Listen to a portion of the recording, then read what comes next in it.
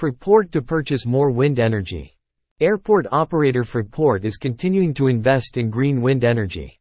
A new power purchase agreement, PPA, with the European energy services and solutions provider Centrica Energy Trading A.S. will provide the Frankfurt Airport aviation hub with annual wind energy volumes of around 63 gigawatt-hours, starting this July.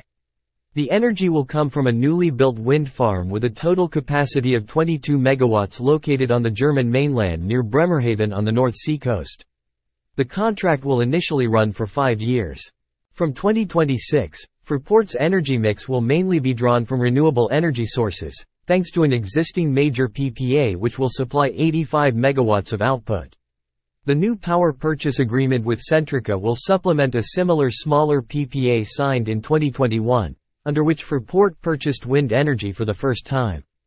Felix Kreutel, SVP Real Estate and Energy at Fraport AG, says, Fraport has set itself an ambitious climate goal. By 2045, we will reduce our carbon emissions to zero throughout the group.